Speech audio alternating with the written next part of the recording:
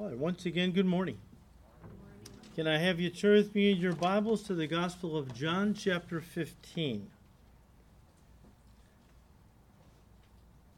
If you're new with us, welcome. We are studying the Gospel of John here at Calvary on Sunday mornings, and we're just going to finish a series that comes out of this chapter, the Gospel of John, chapter 15.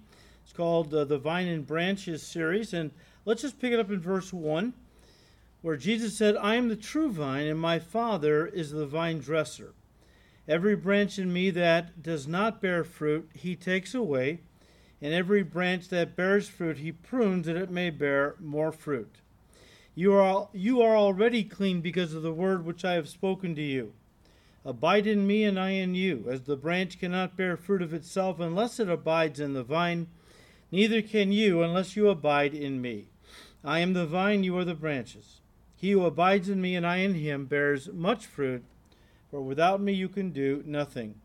If anyone does not abide in me, he is cast out as a branch and is withered, and they gather them and throw them into the fire, and they are burned. If you abide in me and my words abide in you, you will ask what you desire, and it shall be done for you. By this my Father is glorified, that you bear much fruit, so you will be my disciples. Now, obviously, as we read these verses, the core principle of this entire passage on bearing fruit in the Christian life is that of abiding in Christ. Abiding in Christ. It's the heart of the passage. It's the secret to everything in the Christian life. As I said last week, abiding in Christ is all about love, a deep, abiding love relationship with Jesus. We think of spiritual disciplines. They're important, but that's really not at the heart of what we're talking about, okay? It's really all about our love for Jesus. When we are in love with Jesus, then, we're going to want to spend time in the Word. We're going to want to talk to Him in prayer, go to church, tell others about Him. But it's our love for Him that's going to motivate these things. And without the love, you can have the activities. But as we studied last week, we touched on Revelation 2, verses 2 through 5, just briefly. You can have all the other things going. You can be serving the Lord to the point of exhaustion. You could be reading your Bible, 4 hours a day and all these things. But if it's not motivated by a deep love for Jesus, He rejects it all. It's just empty spiritual activities. This is how important this is. Look, the activities and responsibilities and disciplines of the Christian life don't result in us abiding. They actually flow from us abiding in Christ. They're the fruit of our relationship. This is what he's talking about. If you abide in me, if you have this deep love connection with me, you're saved, of course, first and foremost, and all of that, then everything else starts to grow. All the fruit of the Spirit, all the things God wants to do in your life. It's amazing. Look at verse 5 quickly. Jesus said, I am the vine, you are the branches. He who abides in me and I in him bears much fruit. Without me you can do nothing. The fruit is a natural consequence of abiding in Christ. Look, the Christian life is a very simple thing. It's all about loving Jesus, making Him our first love, and allowing everything in our lives revolve around Him. That's what it is. One pastor had this to say on the subject. He said, and I quote, it's about loving Jesus totally, loving Him sacrificially, loving Him obediently, loving Him worshipfully, loving Him with our service. It's all about loving Jesus. That's what it means to be a Christian, end quote. And yet, for the most part, modern Christianity, at least in our country, has all but lost this perspective. Many Christians today put themselves at the center of their Christian experience. And then it becomes all about what God is going to do for me, how much God loves me, what God's going to give to me. It's as if they believe that God's whole purpose for existing is to bless their life and to do everything in His power to make them happy. But Jesus said, and you have to turn to these, there's too many, but Jesus said in Mark 12:30, here's what you need to do. Love God, you love God, me love God, with all our heart, with all our soul, with all our mind, and with all our strength. That's our responsibility, right? Jesus said in John 14:15, if you love me, keep my commandments. See, everything flows from love, which happens as we abide. It's all connected, okay? John 15, verses 9 and 10. As the Father loved me, I also have loved you. Abide in my love. If you keep my commandments, you will abide in my love, just as I have kept my Father's commandments and abide in his love. You know, throughout the history of the church, there have been some that have stood out, that really exemplify a life of devotion, commitment, service for the Lord. One of these was missionary David Brainerd, who was a missionary to Native Americans in this country. Let me read you what one author had to say about David Brainerd. He said, and I quote, Every now and then we meet someone or read about someone who has had that close personal relationship with Christ. David Brainerd, the missionary to Indians, Native Americans in this country, was such a man. He suffered from what was then called consumption. We know it today as tuberculosis. He would travel to the Indians by horseback, and sometimes he would have a convulsion, vomit blood, become unconscious, and fall off his horse. He would lie in the snow, and when that happened, his horse learned to stay right there. When he regained consciousness, he would crawl back onto his horse and be on his way to preach to the Indians. As he went, he would cry out, Lord Jesus, I have failed you, but you know that I love you. The author says he had that close, intimate relationship with Christ, end quote. Now, this is the difference between what we see in so many Christians today. It's all about God serving them in some way. Here's a man whose whole life was devoted to Christ.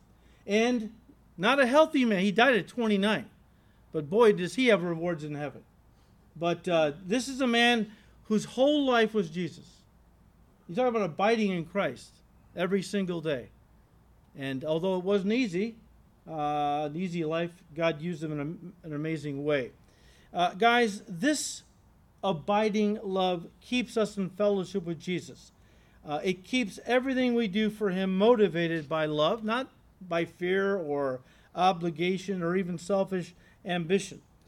As I was studying for this series, I found the story of another gentleman who was a pastor for many years. I'll read it to you. This goes back a little ways, but it says, Henry Francis Light was of delicate health all of his life. But he didn't let that stop him from working like an ox for the Lord, year after year, pastoring among the seafaring folks around Devonshire, England.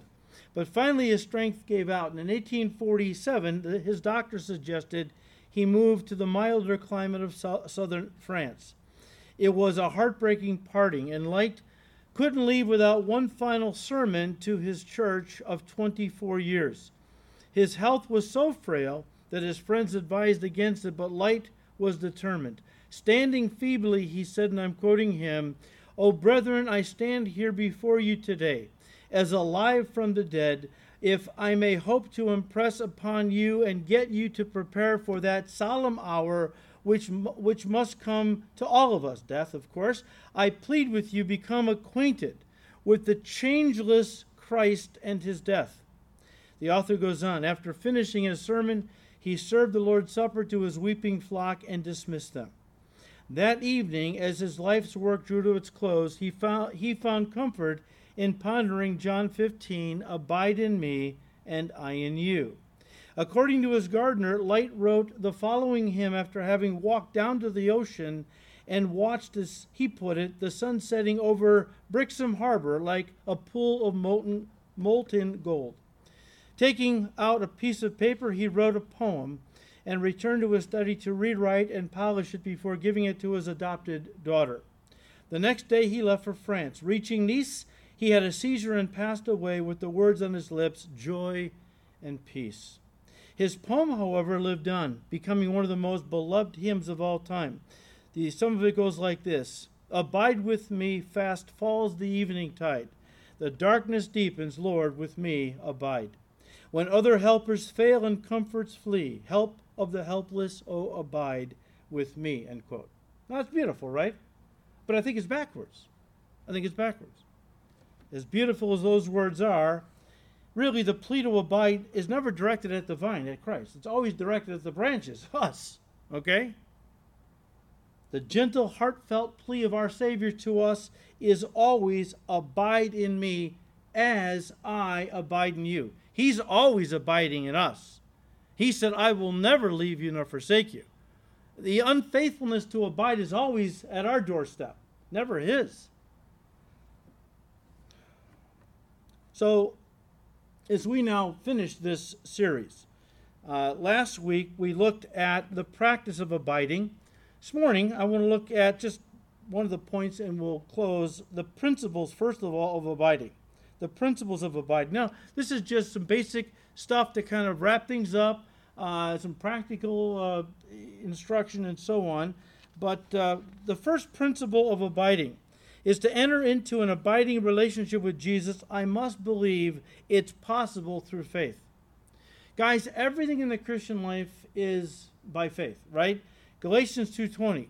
Paul said, I have been crucified with Christ. It's no longer I who live. I don't live my life now. This life I live for God. Not me, he said. But Christ lives in me. And the life which I now live in the flesh, I live by faith in the Son of God who loved me and gave himself for me. Listen to what Paul said in Colossians 2, verse 6. As you have therefore received Christ Jesus the Lord, so walk in him. So the question is, how did you receive Jesus? How did you get saved? By faith. Now that you're saved, how do you live your Christian life?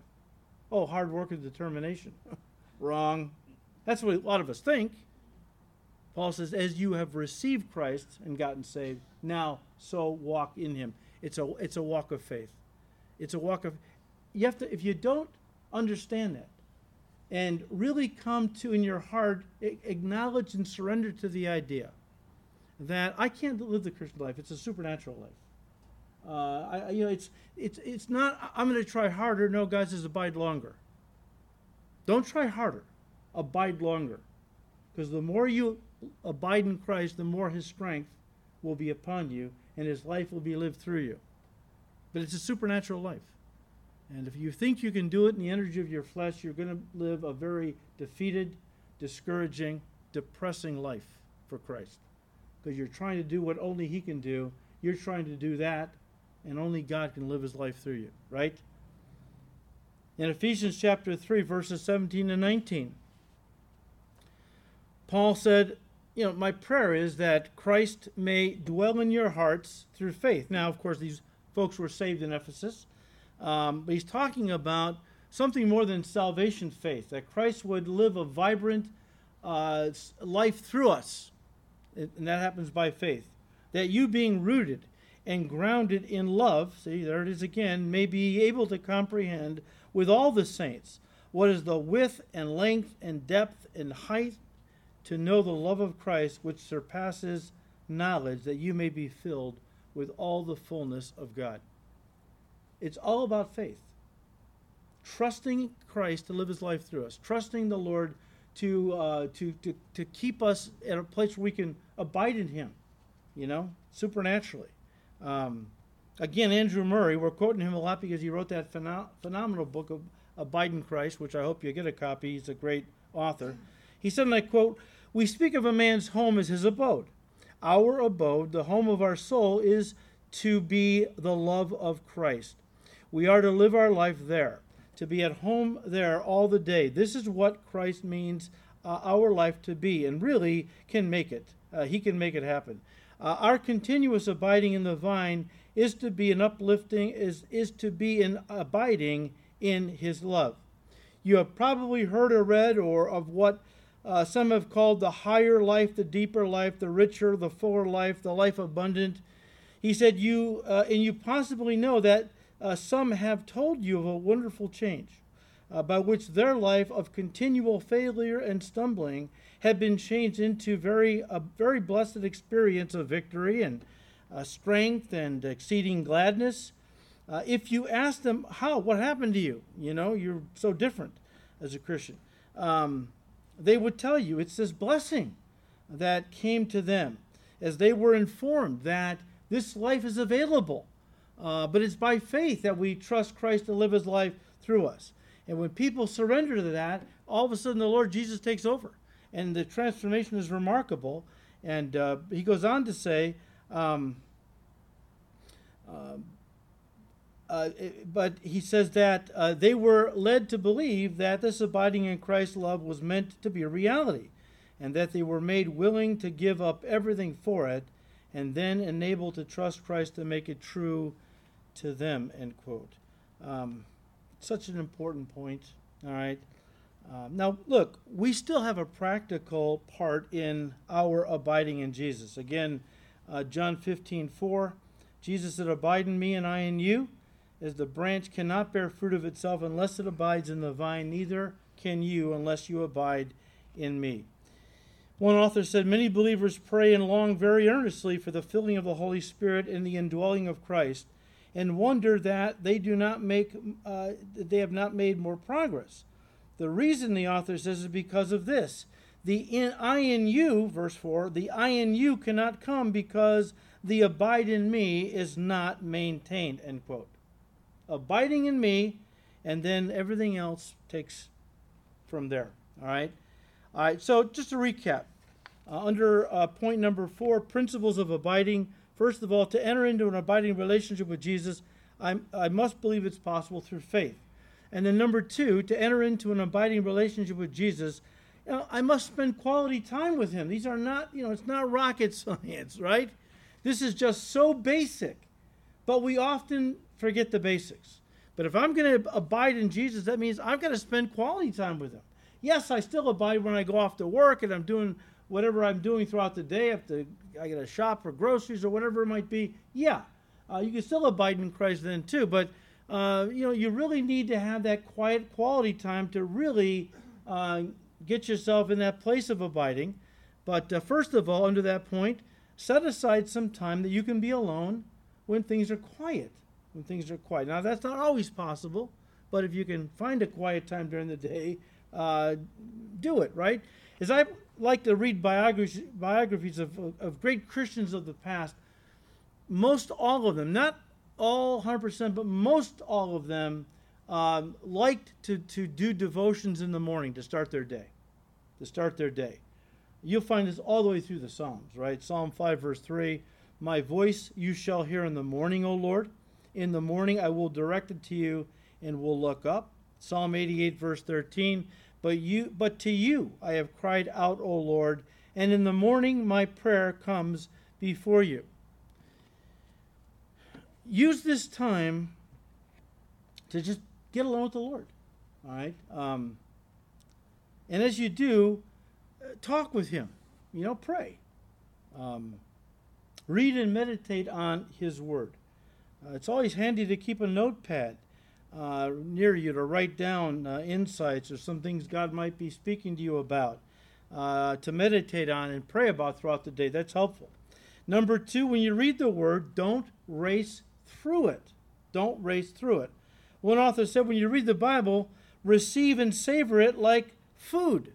Yeah, gourmet food, not fast food.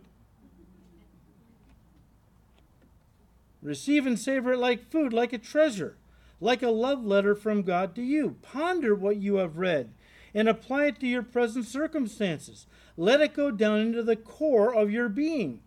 And as you read, expect him to commune with you. Paul advised in Colossians 3:16, "Let the word of Christ dwell in you richly." You got to meditate. You got to savor it. Okay? Number 3, under, spending quality time with Jesus, if you're going to abide. When you spend time with the Lord, talk and listen to him like a person. So often we treat the Lord, maybe not you guys, but there are those who do. So often people treat the Lord like an object we talk at instead of a person we talk with and listen to.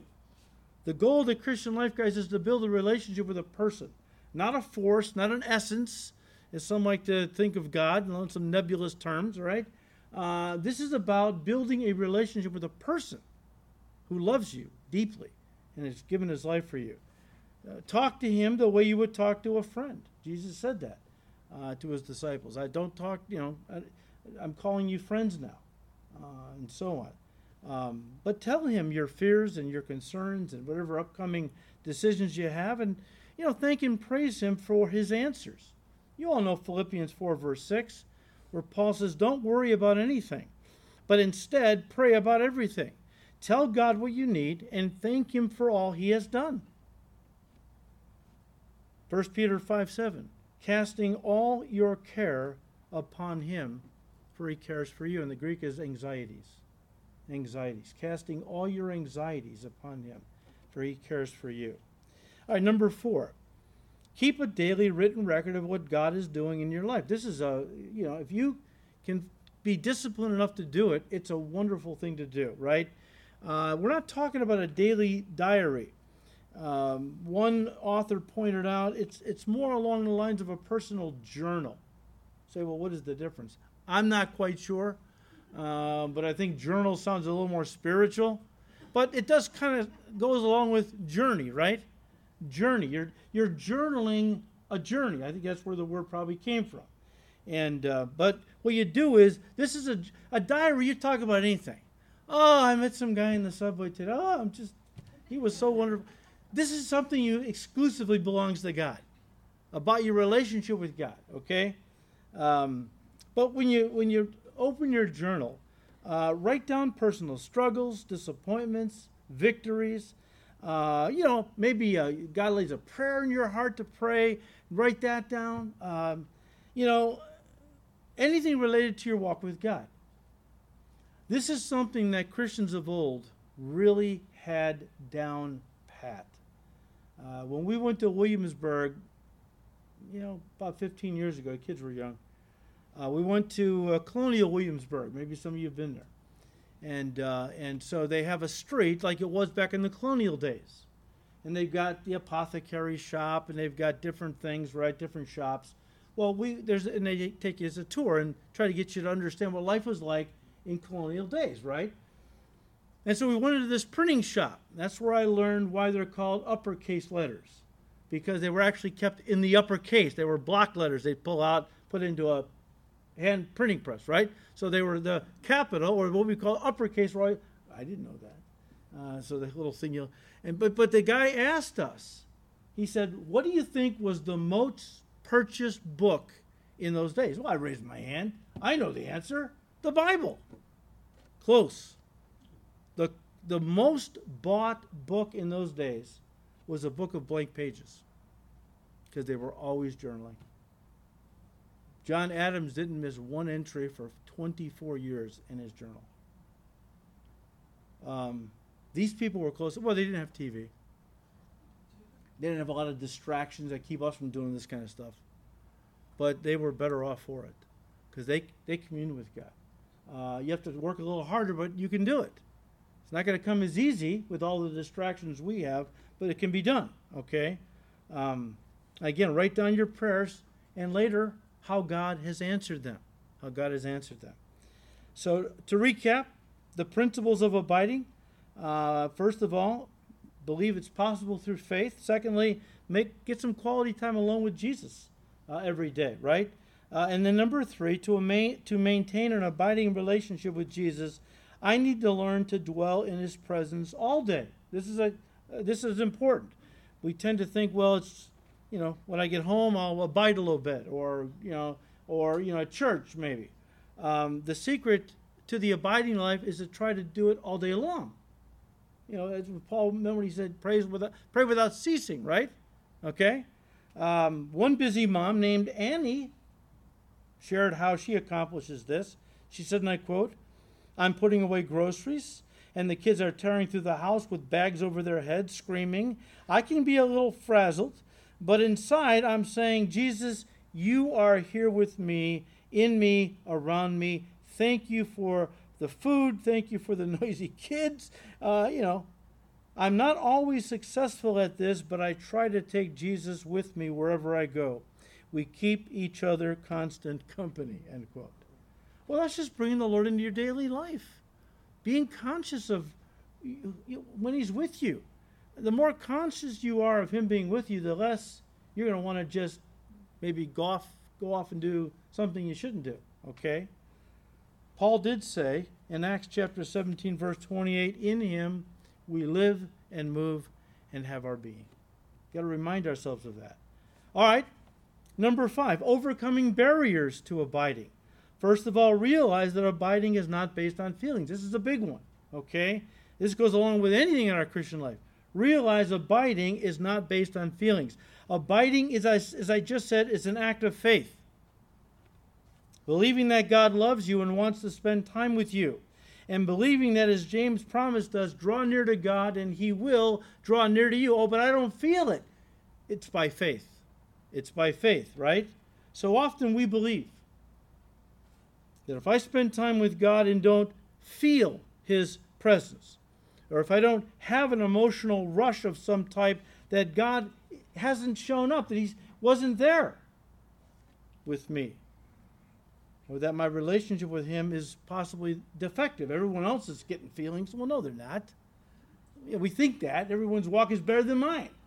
You know, everyone's having this great devotional time with God, and here I can't even get my prayers to go past the ceiling, right? You have to trust in those moments that God is with you. He's promised to be with us always, right? It's very important. One author put it this way, I was going to say that after a few days people get discouraged. They don't feel something. And so they say, abiding didn't work for me. That's sad. The devil shuts down a lot of people because of feeling, right?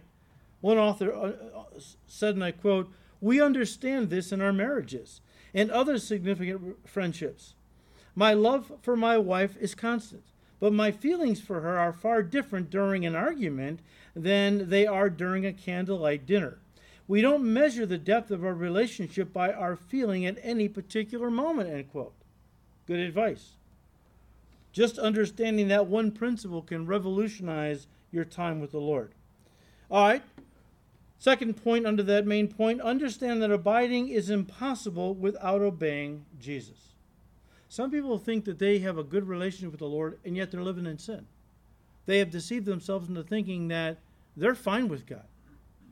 Now, as a pastor, I know what they're into. And it's my responsibility to tell them, I get news for you. Your life with God is not fine. It's not fine. You're living with your boyfriend, or you're living with your girlfriend. Oh, but we're in church all the time, and we love each other. We'll get married someday. Yeah, but right now you're not married, and you're living in sin. And so don't deceive yourself into thinking that everything's great with you in the Lord because you got feelings you've whipped up. John 15:10, Jesus said, "If you keep my commandments, you will abide in my love, just as I've kept my Father's commandments and abide in his love." The main idea, we've defined this last time, but the main idea behind abiding is remaining with, staying close to. And of course, the context is Jesus, right? You can't stay close to Jesus if you are walking in sin, because that's going in the opposite direction of where Jesus is going. He's not going with you in sin, right? Mary said in John 10:27, my sheep, he said, hear my voice. I know them, and they follow me. You're not following wherever Jesus is going. He's not going towards sin, that's for sure. You're not right with him. You need to walk in obedience if you're going to enjoy ongoing abiding and this deep relationship. All right, I'll give you one more main point, and then we'll close. Number 6, the benefits of abiding. There's a lot of benefits to abiding in Christ every day. First of all, abiding helps us to sense the leading of the Lord. You want to be sensitive to the Spirit? Then abide in the Lord every day, right? I mean, through abiding, I develop ears to hear what the Spirit is saying to me, and I learn to hear and recognize that still small voice of God. Remember? Was Elijah, Mount Carmel, and I'm not going to get into it. Sorry I brought it up. But, it was, he had to really listen for God to speak. We're often looking for dramatic ways for God to speak. Often he's speaking in a still small voice to our heart. And the idea is that if I'm not walking with him and abiding in him, I'm not going to hear his voice. I'm going to be dull of hearing is the idea, right? Secondly, abiding helps us tap into all God's spiritual riches and power. You remember how that in the book of Acts, after the Lord ascended back to the Father, and the Spirit was poured out in Acts chapter 2, and they were all filled, the disciples, with the Holy Spirit. And you could tell they were abiding in the Lord every day. He was working through these guys, right? One example in Acts 4, verse 8, says, Then Peter, filled with the Spirit. Filled with the Spirit. And it goes on to say, now when they saw, he addressed the leaders of Israel. Filled with the Spirit. Now, what is it, 60 days before, when Jesus was being cross-examined by these leaders of Israel, Peter was outside warming himself by the enemy's fire, denying the Lord 3 times, right? Now he's filled with the Spirit, goes right in there to these same group of guys and lays a heavy witness on them.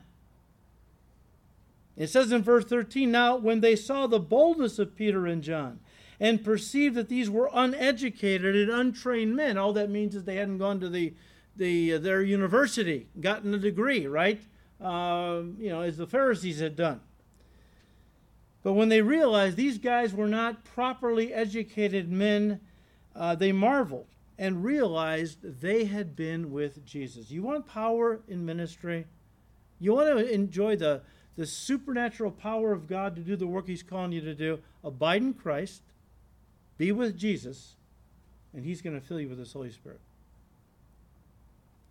Number 3, abiding gives us fresh strength for our day and our service. That's why Christians of old like to do it in the morning, because it gave them the strength and the grace to live for the Lord all day long. Isaiah 40, verse 31, but those who wait on the Lord shall renew their strength. They shall mount up with wings like eagles. They shall run and not be weary. They shall walk and not faint. We need to get our spiritual batteries energized, right? Charged up. Again, John 15, verse 5, I'm the vine, you are the branches. He who abides in me and I in him bears much fruit, for without me you can do nothing. We need to be in His presence. Corrie ten Boom, most of you know who she was or is. She's with the Lord. She's alive. We'll see her someday. But during World War II, her whole family were godly people, hid Jews to keep them from being killed by the Nazis. Eventually, they were discovered, and they were all sent to concentration camps where they all died. Corrie was scheduled to be killed, but through a clerical error, they released her. And she walked away a free woman and used the rest of her life just to tell others about Christ, right? But she said, and I'm quoting, talking about abiding, being connected to Jesus on a practical basis every day, connected with Him in His love, I am more than a conqueror. Without Him, I am nothing. Like some railroad tickets in America, which read, she said, I am like those railway tickets, no good if detached. Okay. I'm not going to be much good for God if I'm detached from Jesus. I'm not in fellowship, right? Number 4, abiding carries with it the promise of Abiding carries with it the promise of answered prayer. Look at verse 7. You abide in me and my words abide in you. You will ask what you desire and it will be done for you.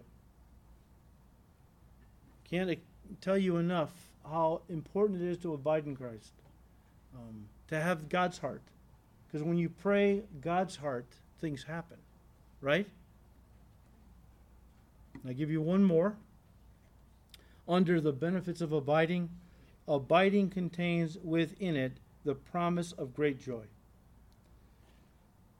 John 15:11, these things I have spoken to you, that my joy may remain in you, and that your joy may be full. Abiding in Christ allows us to experience great joy. Because joy is an attribute of is a fruit of the Spirit, which is an attribute of God. When you abide in Christ, the life of the Spirit flows through you, produces fruit through you, but there's that joy, right? There's that joy, that peace, and so on. Psalm 16, verse 11, you will show me the path of life. In your presence is fullness of joy. At your right hand are pleasures forevermore. Give you one more Andrew Murray quote.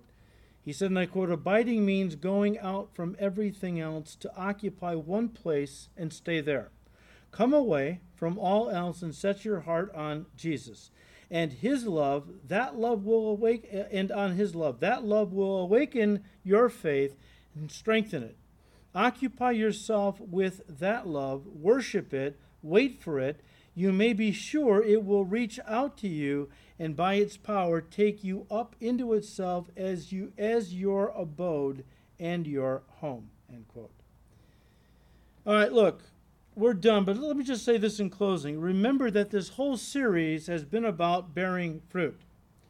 But bearing fruit is something that takes time, and it requires patience. Patience.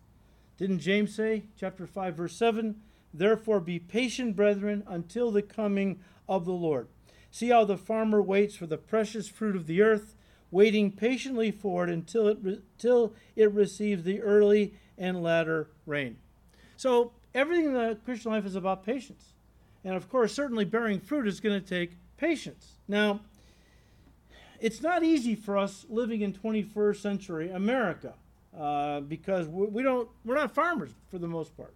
We don't really make a living at growing things. Maybe some of you do, I don't know. But we're not used to farming and growing things.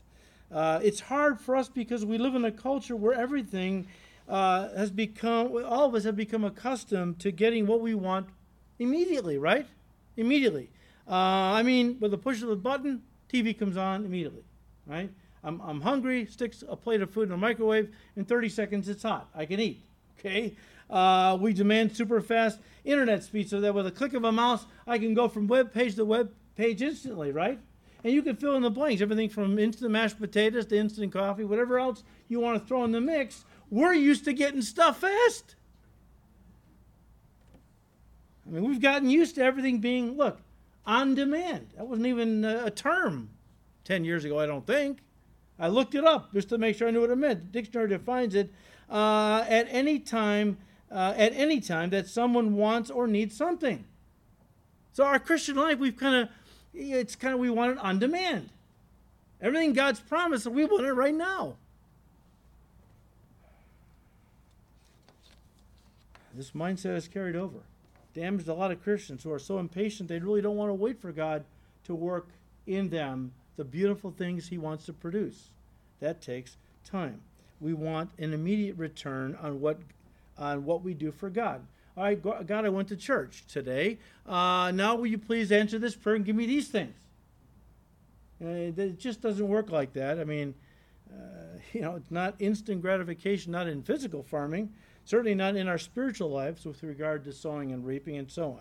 Let me close with a couple scriptures, okay? Galatians 6, verse 9. And let us not grow weary while doing good, for in due season we shall reap, if we don't lose heart. So I don't know what you're praying about. And I know a lot of folks are praying for unsafe spouses or wayward children. And some of you have been praying for years, and you're growing impatient. Jesus said, Luke 18:1, men, women ought not to lose heart, but should always pray and not lose heart. It's hard, though, when you've been praying for something that for a long time and haven't seen any fruit, right? God says, hang in there. Don't grow weary. We're going to reap, all right? Ultimately, our reward's in heaven, but a lot of the prayers you're praying are prayers God wants to hear. Does God want to save your spouse or your wayward child? Well, my Bible says God desires for all to be saved and to come to the knowledge of the truth, right? So that's a prayer that goes along with what he has said.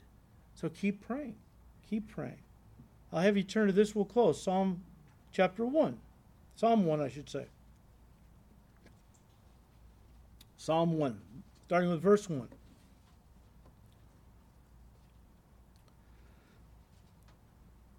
Blessed is the man, of course, or the woman, who walks not in the counsel of the ungodly, nor stands in the path of sinners, nor sits in the seat of the scornful. So if there's a Christian who's hanging out with ungodly people, not good.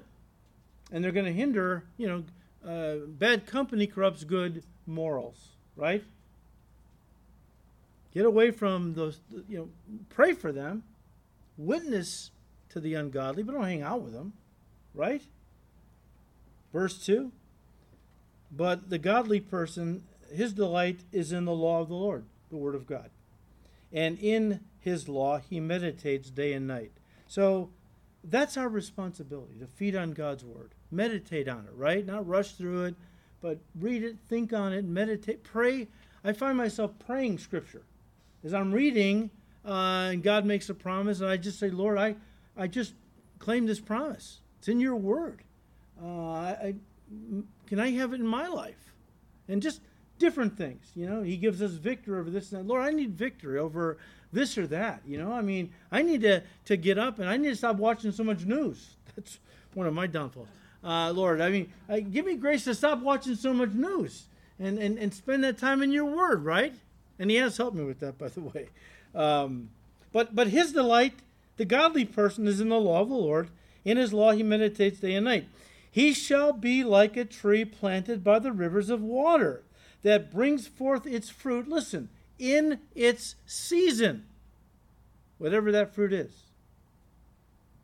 whose leaf shall not wither, and whatever he does shall prosper.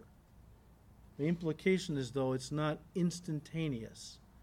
It's abiding in Christ, staying in the Word, loving the Lord, and eventually these things start to grow.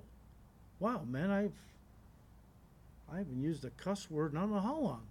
What happened there? Well, the Lord's inside redeeming your vocabulary. I haven't prayed the cigarette in I don't know how long. The Lord is inside working. These things He's doing, but it takes time. Don't lose heart. He's going to give you the victory. But hang in there.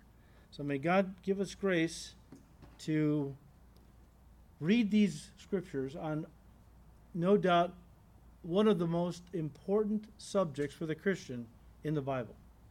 Abiding in Christ and bearing fruit. Guys, that's what it's all about. So I just encourage you to meditate on that, and by God's grace, may we do all that Jesus is calling us to do and be. Father, we thank you, Lord, for your word. We thank you, Lord, for just making it possible for us to even be connected to you in salvation. You did the work. You paid the price. And now that we are connected to you and saved, give us grace now, Lord, because the devil wants to peel us away from you. No, we're not going to lose our salvation. But he wants to peel us away from you on a practical level through sin or compromise or carnality of some kind, so that we don't really abide where your life is flowing through our life and you're living your life through us, bearing fruit, and us being a light to those in darkness. Lord, give us grace. The Christian life is not just about being saved. It's about being saved and then serving you. So, Lord, give us grace to apply these things into our lives. And we thank you, and we ask you to keep blessing these studies in your word. We ask all this in Jesus' precious name. Amen.